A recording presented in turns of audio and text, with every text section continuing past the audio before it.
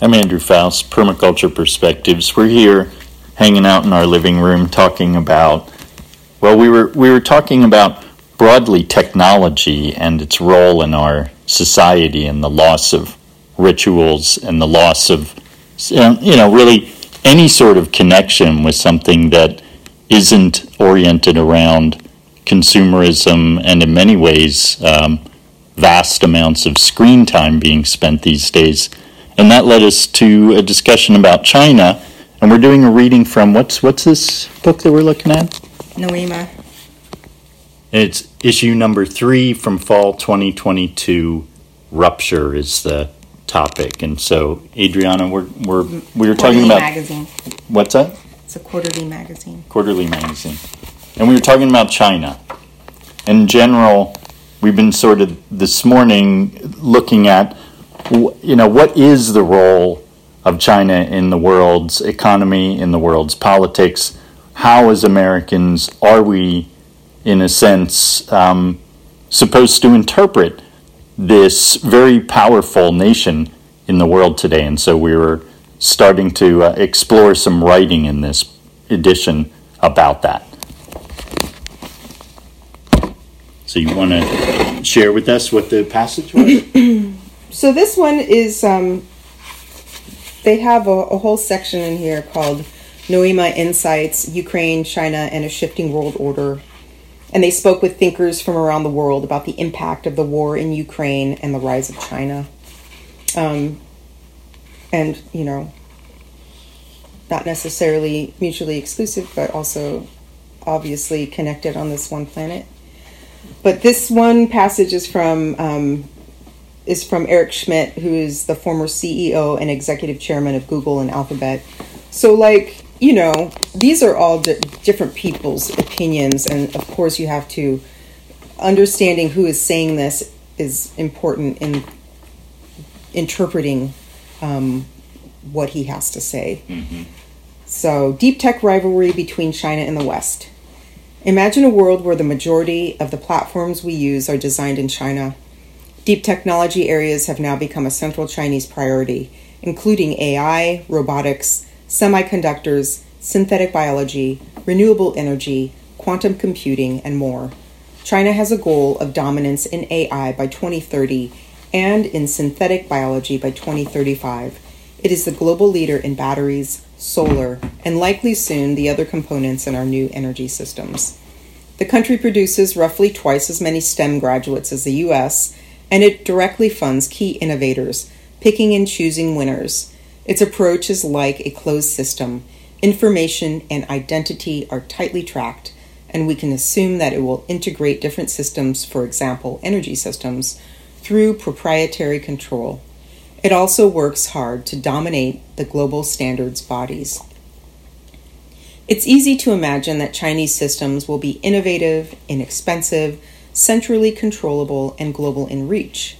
This is worrying since the present extent of the West's dependence on China is striking. Most of what you see around you has Chinese components, including furniture, building infrastructure, and, of course, technology. The West must adapt now. It needs more investment in research and algorithms and testing infrastructure, much tighter partnerships between the Western democracies that lead in technology, more immigration of high-skilled workers, and more partnerships between technology firms and their governments. Together, the West can stay ahead of the competitive threat from China. Divided, we are likely to lose. And once supremacy in one area moves to China, it is unlikely to return to the West.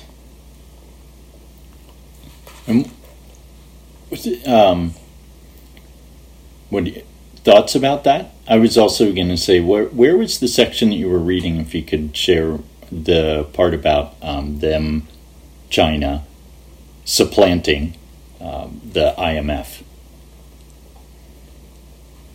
Was that something you were just sharing? Mm-hmm. Or was that in there? That was in there. That's what I thought. Well, do you want to talk about this now before we go to the other one? Absolutely. Yeah, what are your thoughts about it? So, I think my thoughts always are, it kind of wraps it up in the last In the last sentence, it says, together the West can stay ahead of the competitive threat from China. Divided, we are likely to lose, and once supremacy in one area moves to China, it is unlikely to return to the West. So, yeah, like, what are we going to lose? That's my question. What are we going to lose? We're going to lose supremacy. We're going to lose dominance. Dominance of what? Supremacy of what? Over what? I think oftentimes in the media this is, and, mostly rightly so, this is pitched as like freedom and our way of life, and China is an authoritarian state, and they have mass surveillance of its citizens, and all kinds of things like that.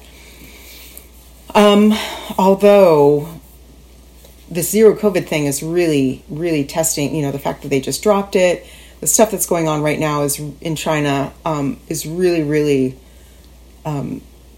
like the population always has control.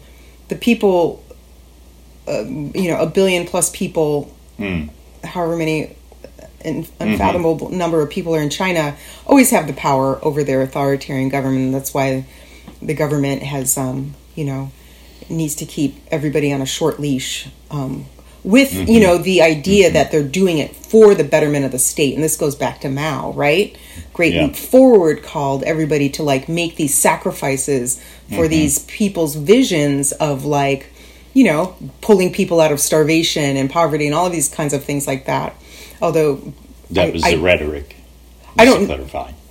Well, I mean, even people who aren't Maoists or like Mao would say that they did a lot of, they did a lot of good, but like how many deaths happened because of that? So anyway, that's a whole other conversation that we could have. Well, and we could. It's some relevance. That's interesting.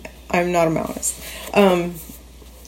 Anyway, so I think there is just like the West has its way of doing things, right? And its comfort zone of how we do our things. It's very Judeo-Christian. It's very patriarchal. It's lots of bread and circuses so we can give everybody the feeling of freedom. Right. Meanwhile, there's subtler coercions and controls that happen with regards to, the influence of society. But I think that, I've been feeling lately like this necessity to articulate, and I don't think oftentimes this is articulated when we're talking about these energy, the race for AI, the race for, energy, resiliency, the race for developing all of these different platforms and everything like that.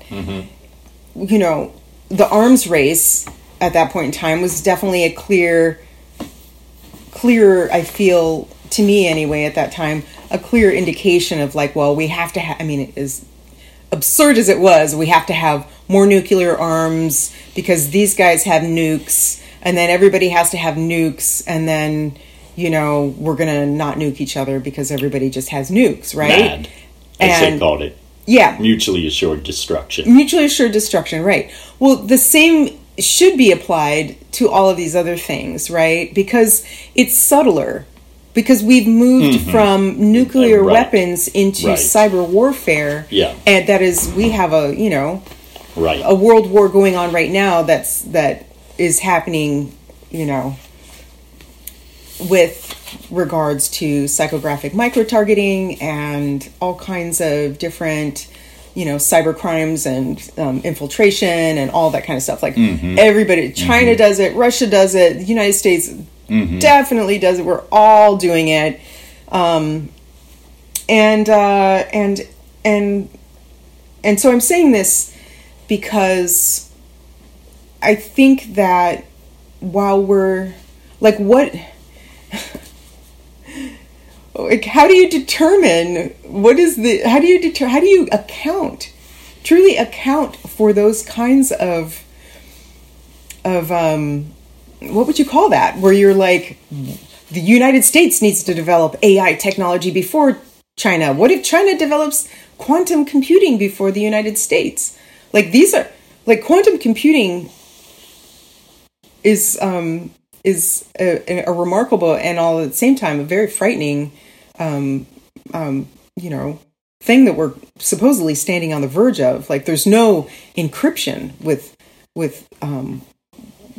quantum computing, because the computers can work so fast at an atomic level that there is basically, they can break any kind of barriers of time that the computers that we now have are held down by.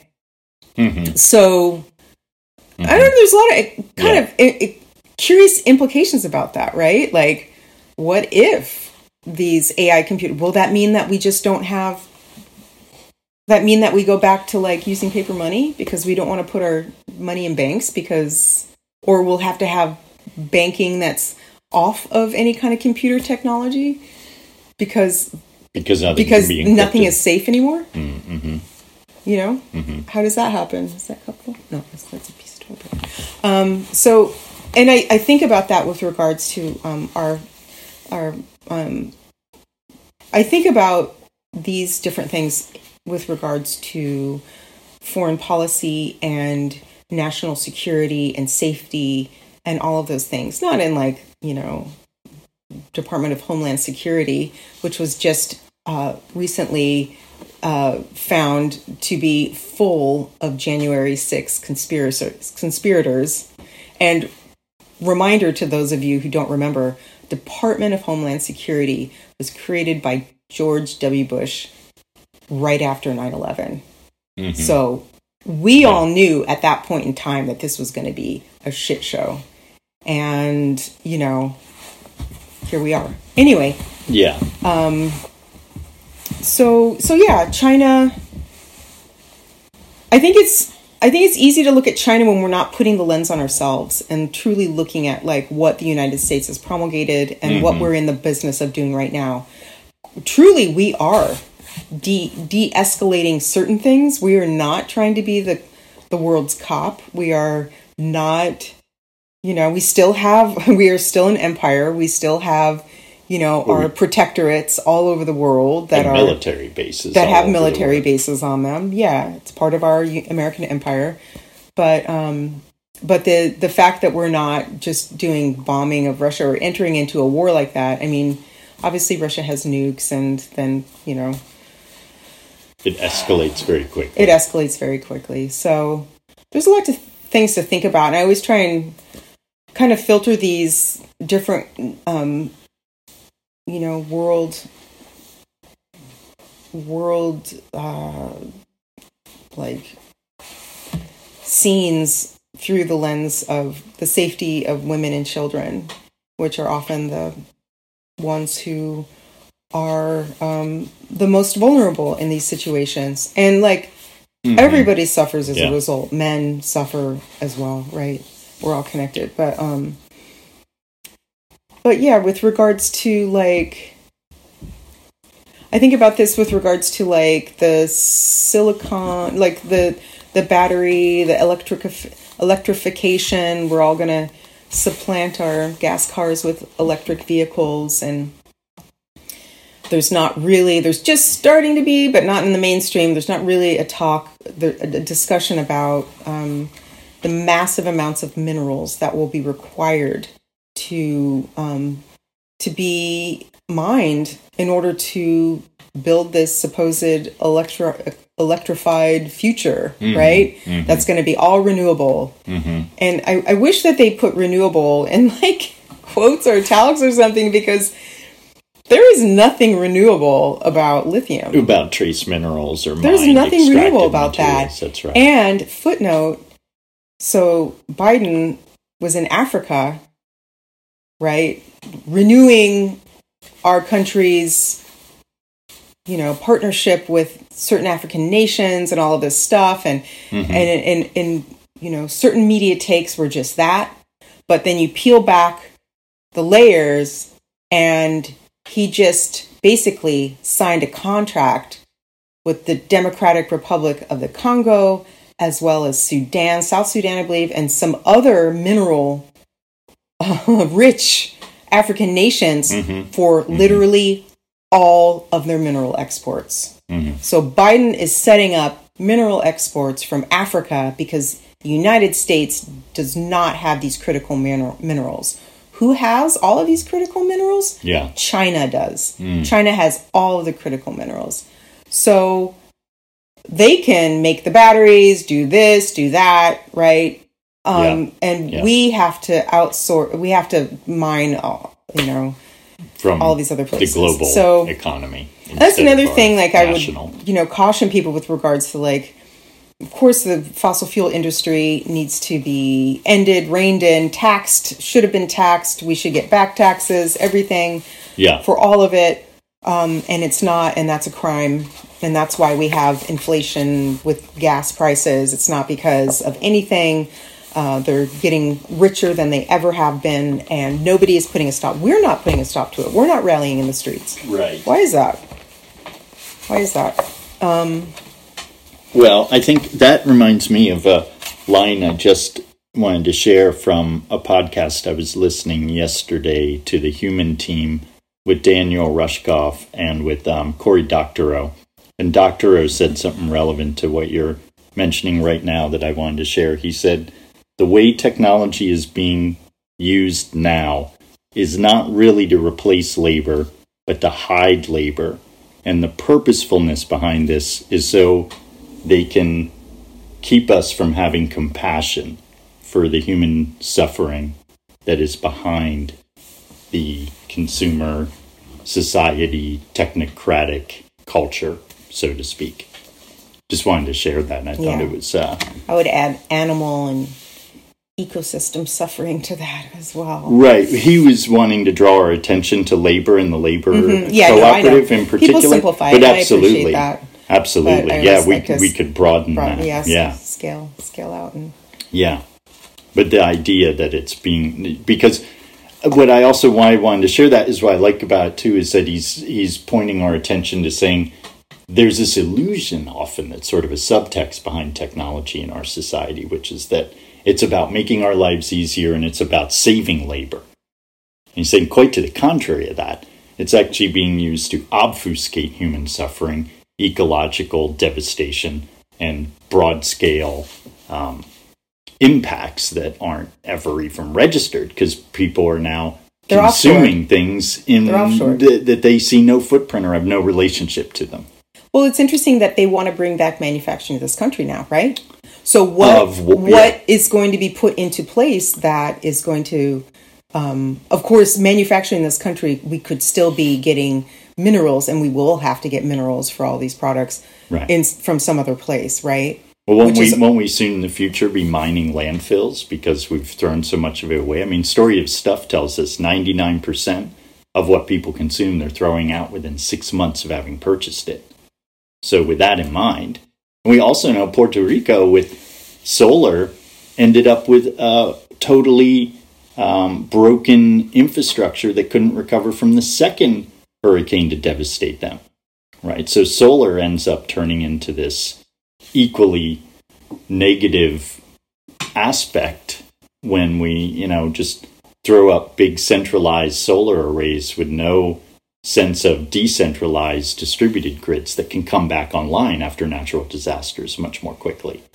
So when we're creating these notions that something is renewable that you were bringing up, like that solar is somehow, we still have to extract the minerals, and then even often when they're built and installed, they're done in such a way that isn't increasing resilience whatsoever.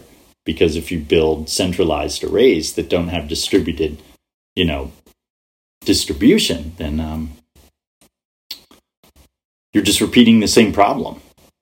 And that's what we've seen in Puerto Rico with solar.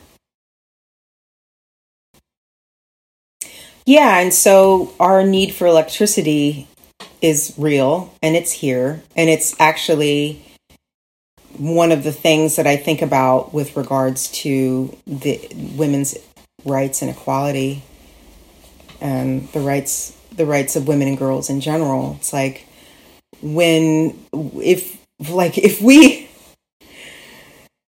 And like, I am so frustrated seeing so many solar panels go up and knowing that so much of it is going to upholding this bullshit consumerist lifestyle.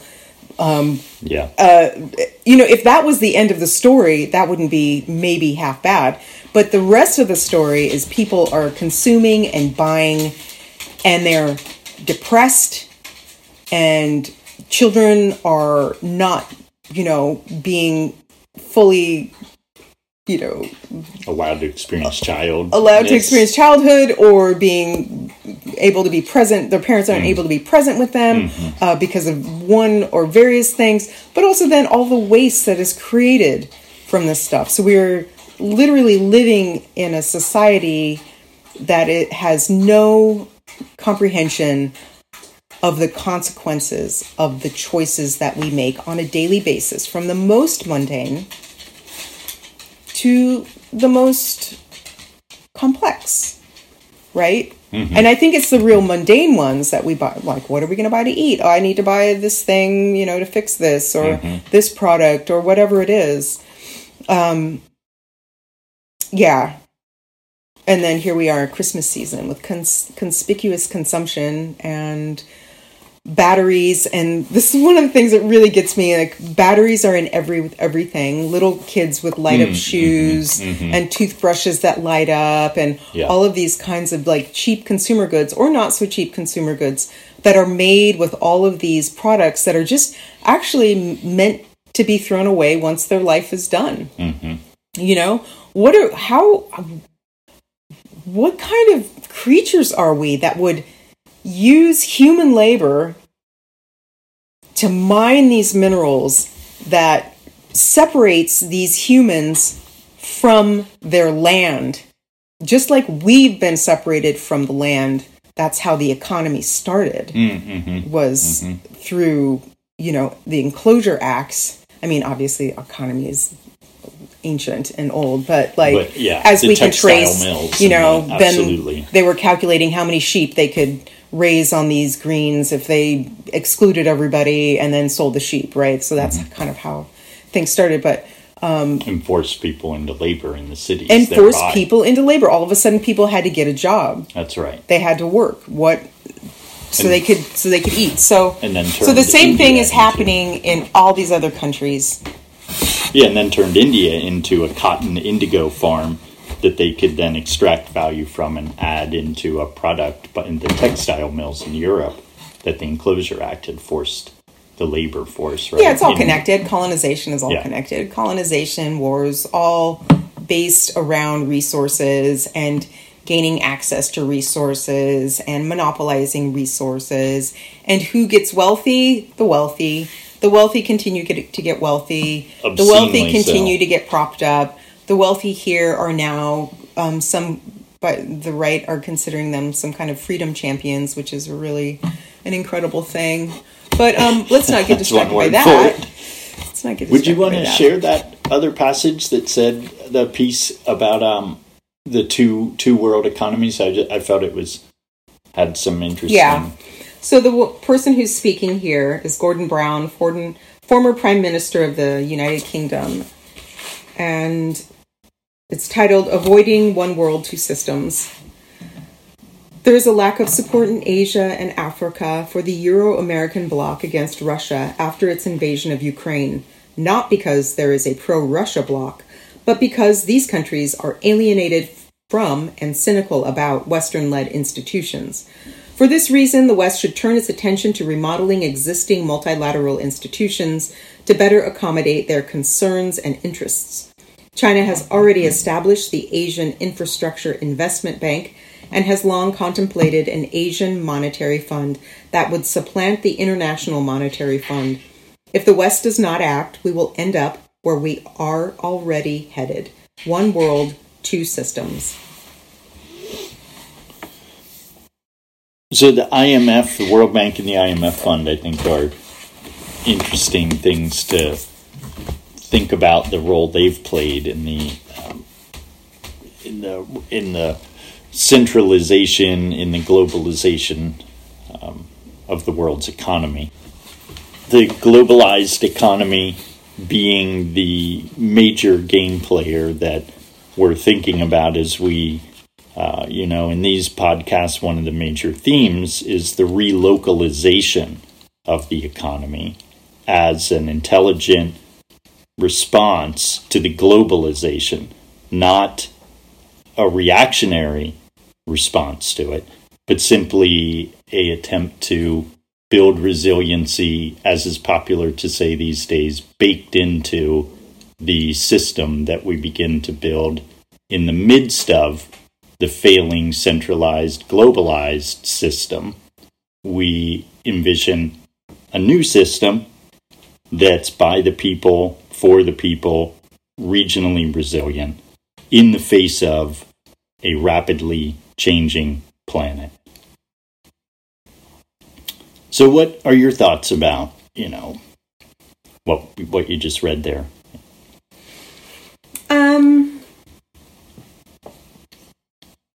And do you have thoughts about... I don't have so many thoughts about it. I just kind of like... Or about some of those themes. What do you think is, or what's your take on a good...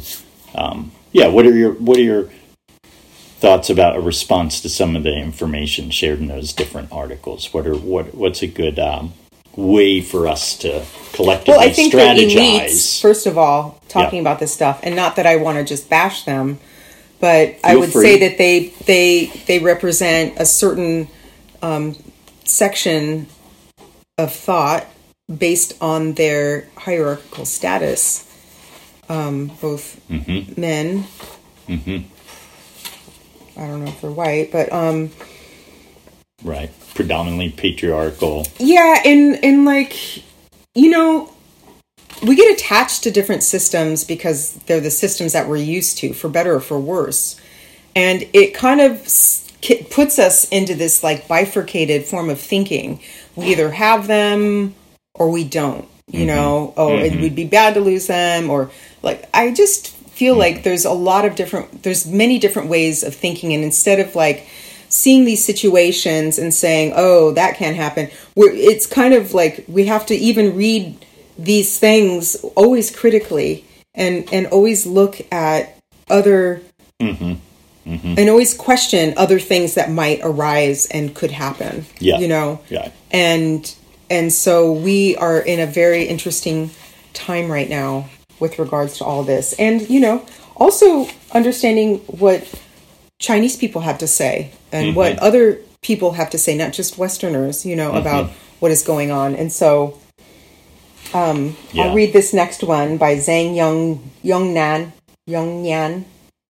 I'm sorry if I butchered this person's name, but they're the director, Advanced Institute of Global and Contemporary China Studies, Chinese University of Hong Kong, Shenzhen.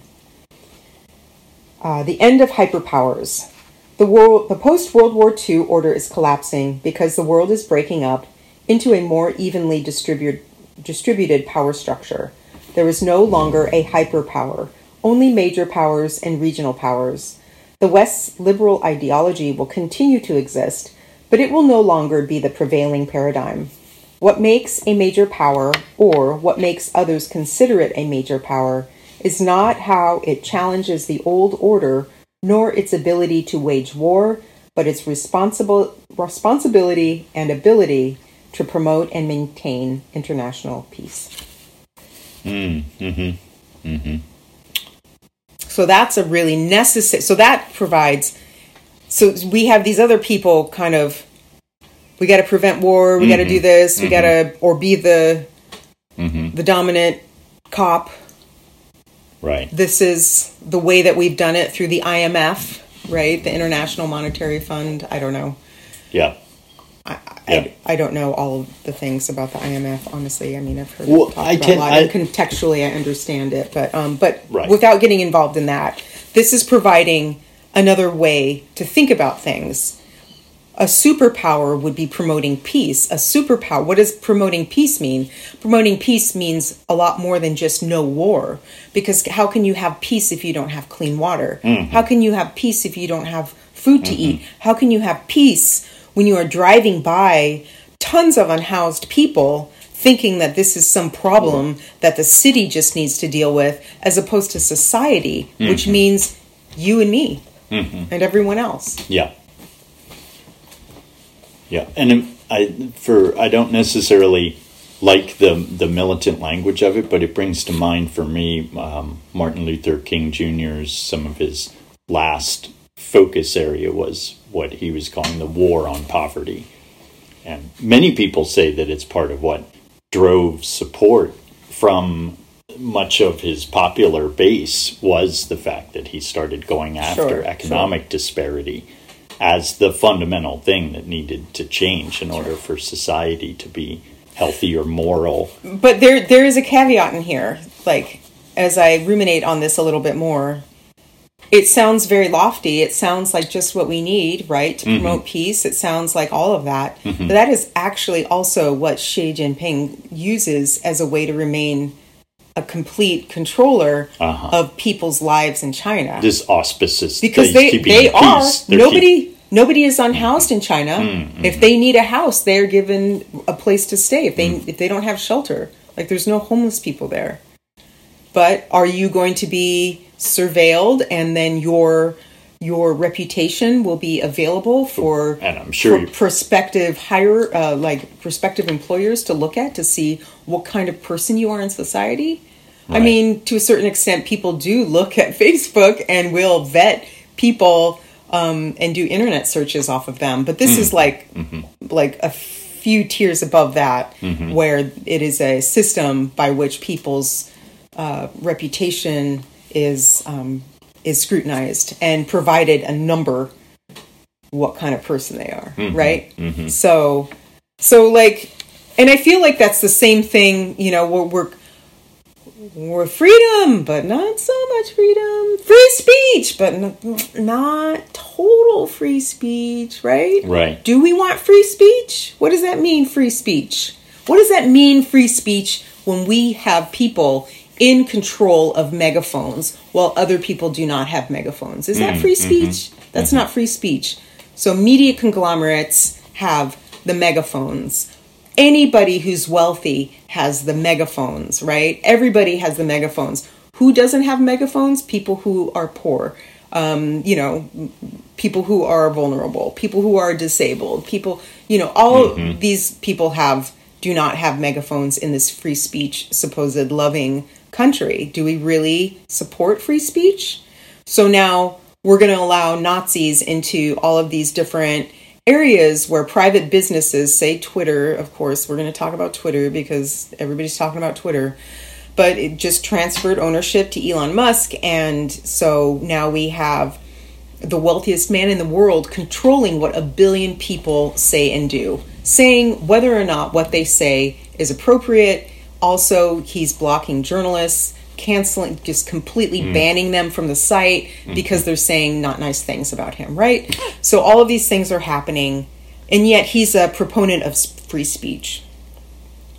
Just not on his platform. So letting Nazis, letting all these other people who are talking about hate crimes, who have doxed people, who have committed really terrible things against transgender people, against LGBTQ people, all that kind of stuff, which has become, you know, the latest hot button terrible issue in this drama that's playing out right now. Anyway, you know, after I don't know what you were. If you could elaborate on what you were just that the right wing have latched onto LGBTQ people as their latest enemy. They've already, you know, got abortion rights in the bag. It's already essentially up to states now whether or not abortion will be made legal or illegal, or how they will legislate for abortion.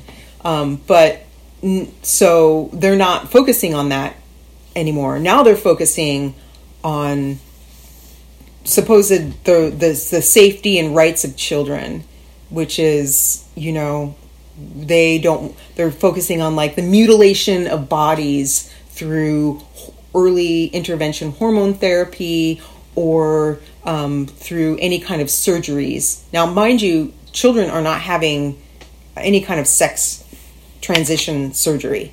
These are adults that are having that. And the people who are undergoing hormones at a young age are, I think somebody determined it was like about 1,000 people in our whole entire nation. So they're blowing this up to be, and this is like through doctors. This is not like just a child all of a sudden deciding that this is what they need to do. This is after therapy and doctor's visits and blah, blah, blah. Yeah, and do we have a history of seeing suicides go down? Do we have a history of seeing, truly children feeling happy in their bodies after, or people feeling happy in their bodies after that? Yeah. Not children. But adults. But children have body dysmorphia as well. And so surgery in particular, to clarify. I already clarified that it was only adults having that. Yes. So hormone therapy is also something.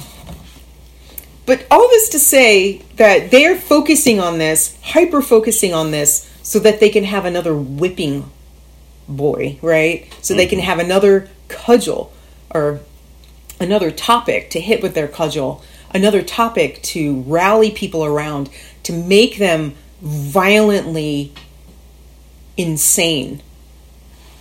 Because now there was a shooting at an LGBTQ bar, right? Where a bunch of people were killed. That's happened in the past as well. But it's very dangerous. And I was bringing this up. Why were we talking about? You asked me to explain this more, and now I don't know where I went with this.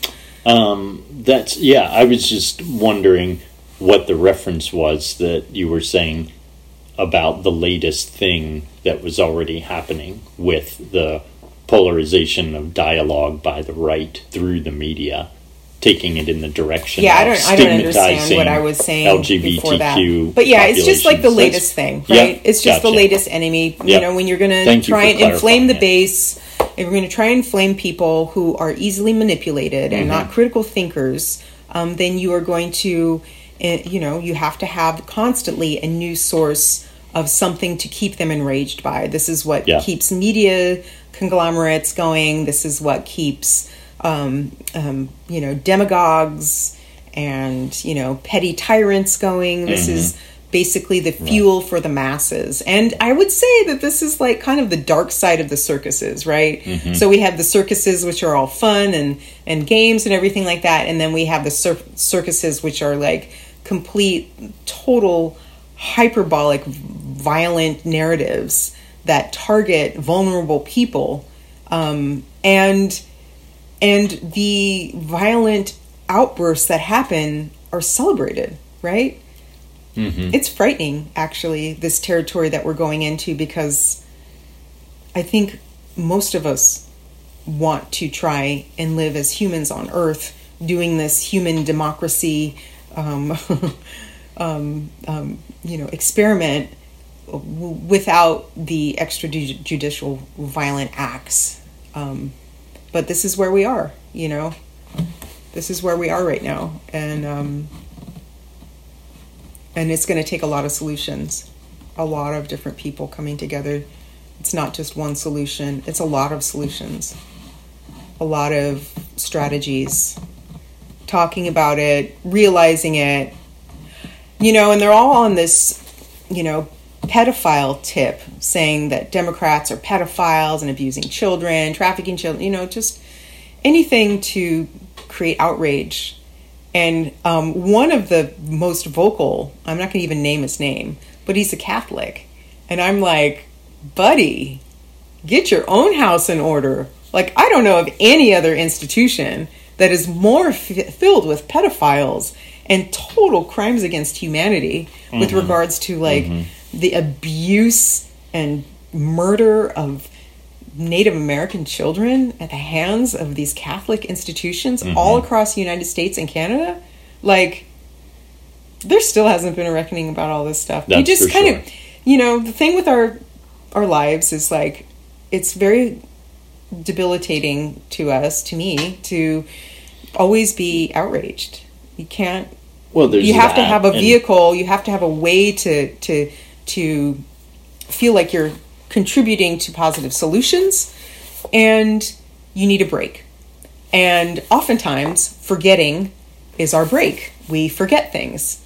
And so that's why history always needs to be recollected. And we need to tell history to the younger generations. And we need new interpretations of history. So yeah, that's history right. is super Who's, important. Exactly. Because we're Whose always history, reflecting. what We're looking history? back and reflecting. Wow.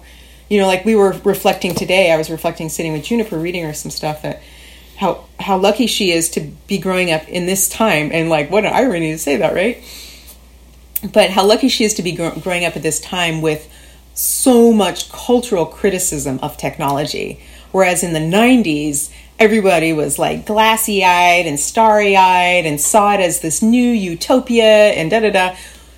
And really, to truly understand these things, if people in the 90s were thinking systemically, if they were thinking about the entirety of the system of computers, how they come to us, how they are made, how they are disposed of, you know, how they were brought into this world through the military-industrial complex, how the internet came about through the military-industrial complex, like all of these kinds of things. But really the toxic legacy of them, and then, you know, what we know about human psychology and society and all of that stuff.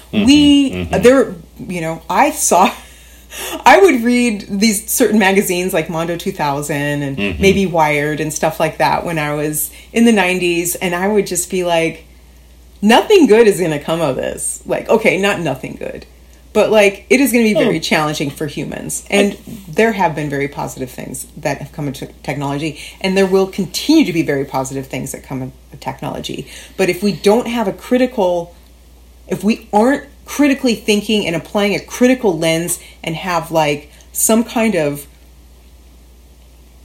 agreed, at least with many of us, about these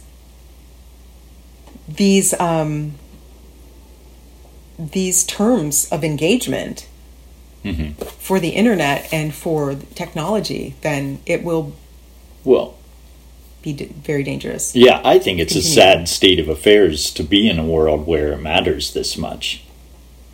Because frankly, it doesn't make any sense rationally that humans spend so much time talking about technology. That's one of the big mistakes right now of our attention. By putting so much attention and making it central to our lives, it simply perpetuated a already broken, dysfunctional, extractive, toxic society and economy. This society was already so far off track that I would have never expected it to have done the right thing with the computer. Yeah, sure. Yeah, exactly. It's like by the time the computer came around, we'd already blown up 900 atomic bombs in this country. Okay, well, shout out to my friend Stefan Helmreich, who we actually should have on this show. Sure. Who wrote his sounds great. PhD dissertation. I don't know if it was a dissertation, but he wrote a book. I'm pretty sure it was that, called Silicon Second Nature. And his basic thesis, his question was, if white middle-class males, and probably Judeo-Christian as well, are creating AI, what are its applications? What will AI then be? Yeah. Right? Yeah. And so thinking about how the internet would have been different. Yeah. If our society were different. Yeah. Right. Yeah. So it also, recently I was reading an 80s article by Vandana Shiva on reductionist science. And in it, she makes the claim that 80% of science and technology has been developed for nothing but war and extraction industries. And she's basically saying we have to acknowledge that we largely have no ethical compass when it comes to no moral sense about what we're doing with these manipulative capacities that we've created. And largely what we're doing with them is perpetuating, digging ourselves deeper into a hole rather than following the age-old good advice that the best way to get out of a hole is you stop digging. And our continued building of computers, spending time on computers, crowing about, oh, but they did do some good. Nonsense. If we looked at the waste stream, environmental impact, and cost and human suffering, and if instead we focused on feeding the world's people in ways that were truly reliable and localized, this whole obsession we have with technology is really an afterthought to the true gift of civilization, which is the ability to be fed, the ability for us to have a good life, and the freedom and liberties to choose for ourselves what to do with our free time, and to have lots of it, right? And this whole focus on technology has been about just perpetuating business as usual, commodification of reality, which is, I was sharing earlier before we started recording our session here, that, to me, a really big hinge pin in this whole process is the electrification of America and the world and the rollout of that. And what you're seeing with computers now is the ability to use satellites to deliver energy to remote phones as a key part to the rollout of another phase of product consumption. So you first have to create the ability for people to plug in, things right? are going to have to be electrified. But Right. what are you saying? We shouldn't have electricity? Oh, no, I'm simply saying that we need to look at the weaknesses of it as a mode of having services provided or work done. So how do people get to that, even that thought? Well, so simply Strain. put, I came to it a little earlier when I was saying we need distributed, decentralized microgrids. We don't need to perpetuate centralized, monstrous, antiquated Sure. grids. And I've mentioned in other presentations, even the independent system operators, like all the people who run around trying to keep this set of toothpicks with fish line connecting them throughout the American landscape. 11,000 miles is the number of transmission lines in just in the Northeast, right? And they're saying, and even all these companies that maintain them, they're saying we need to redesign them because we're going to have to replace 4,000 miles of them in 20 years. And they're saying it should be distributed grid, should be decentralized grid, which you're absolutely right. Like most people listening, most people in the United States don't even know what that means. What the heck is a distributed grid? Well, what it means is that where your ability to send that power is actually designed into the infrastructure for the local landscape. Instead, what we have is grid-tied, centralized solar and windmill and hydro. And when it's grid-tied and centralized, it does not provide any meaningful electrical service to the local population where the power plant is. Like that's where like the the solar solar field farm that's is. in Napanoch. That's right. That's every solar field. Yeah. They're all tied into centralized grid. And How much is lost over that? I mean, we're getting into the grid is still inherently inefficient. Exactly. There's so much lost. It can be 13% to 27% loss in line. Line, like they call it, there's a word for it, sloughing. It's when you have so much load in a line that it just loses it. And then then if you live within a quarter mile of high tension lines, you're more likely to get leukemia and an array of immunodeficiency related diseases. You have to look up the study. I've looked for those, and I NIH. haven't been able to find any. Yeah. Well, I haven't been able to find I'll put any. it. So I'll put it in the footnote to this podcast. You can look. I haven't been able to find that. We'll put it in the. We'll put it in a link in the footnote to the podcast for sure. Yeah. So it's about people having their needs met by systems that are extractive and exploitative inherently, and a particular end of the pipe product. So you're not That's saying been put no. on a pedestal, which is the computer, is really just an ancillary byproduct of a much more substantial violation of human rights and ecological justice that's been going on for hundreds of years. Yeah. Right. I think like just the latest kid on the block. Yeah, and so now what are we going to do with it? So it's here. It's not going anywhere. Undermine it by creating another system that makes it obsolete for the basic necessities, which are feeding ourselves, housing ourselves, clothing ourselves, and having a reliable infrastructure for the real needs that are foundational to our lives. And then those ancillary, supplemental, fun-filled things are secondary to our lives, not primary. The bread and circuses. Yeah. Still entertain, still part of a global economy, but let's have more of what we eat come from a reasonable distance, right? Let's have more of what we wear come from ways that we can have a relationship with, right? Let's have buildings and structures that actually have local vernacular and character and are a reflection of a responsible harvesting. All these things that we teach about in our classes are about a culture and an economy. I like, as a quote to share as we wrap up here, and if you have anything else you want to add, I just wanted to share this quote from also the Cory Doctorow, Team Human. It was an interview in Ottawa, Canada from that. I'll put the link to that also in the description of this podcast. But I really like this phrasing. He says, rather than having human beings serve an economy, why don't we have an economy that serves human beings? I think people would say that that's what it does.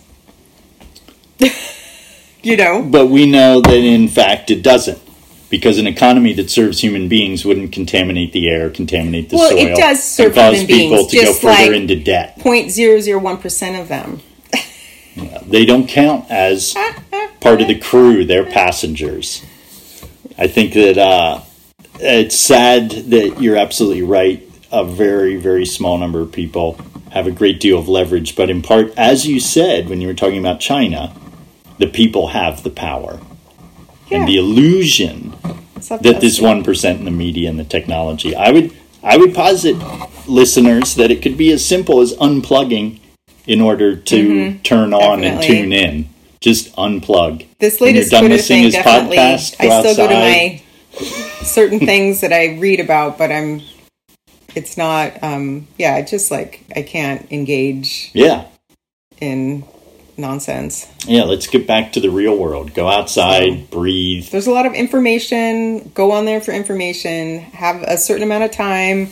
Be conscious of it, and then go do other things. Yeah, I'd say nothing.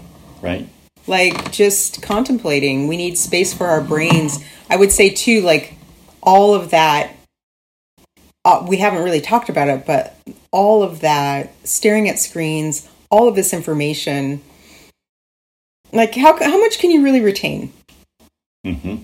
That there's that question. But then what is it doing to our brains when we're constantly overstimulated? We're constantly projecting into these other realms of reality and not reflecting on our day, on our time here on Earth, on just whatever.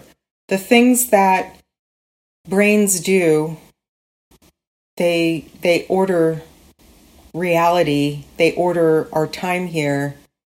They make sense of it in ways that take time. They take time. They take downtime. We cannot truly understand ourselves if we're constantly engaged in other people's lives, whether it's through watching things or reading about other things, even if it is super important stuff. We need to prioritize downtime for our brains. And downtime doesn't mean, like truly just in the middle of the day, just chilling out and what we would call like zoning out or daydreaming. We need more daydreaming. Yeah. So. Yeah. Well, thank you. Thanks for listening. Thanks for the conversation. Sunday mornings. More to come. Keep your ears tuned. And as the holiday seasons begin to embroil us, take to heart this unplugging and connecting with each other in real time and keeping computers off and screens off and wireless turned off, and enjoy your family time and your community time and just being with fellow humans and go for a walk and every day. I always like to stretch to the 4 directions and remind yourself you're on a planet in outer space circling a sun where life has been evolving for 3.8 billion years, and you're part of a big family and a big party, and just kick back and enjoy the ride. Thanks, folks. Join us for our next permaculture design course coming up February 11th, fully online with an amazing array of guest teachers. We've got Ramis Kent, key teacher with Jeff Lawton and Permaculture Research Institute. We've got Larry Santoyo, head of the Permaculture Academy and longtime friend of Bill Mollison and Toby Hemingway and Scott Pittman. We've got David Harper with over 20 years of conservation work, land protection, and effective fundraising for Agrarian Trust. We've got Adriana Magana, social activist, herbalist, radical health advocate, and we've got Paula Hewitt-Amram, who's been doing more than 20 years of community organizing in New York City and is also a radical social permaculturalist. So check out our course, once-in-a-lifetime experience with world-class educators. It'll be starting February 11th. And stay tuned for our next podcast. We've got some great guests coming up. Brian Fagan will be with us on January 10th, and I'll be adding to that list soon. Thanks for listening.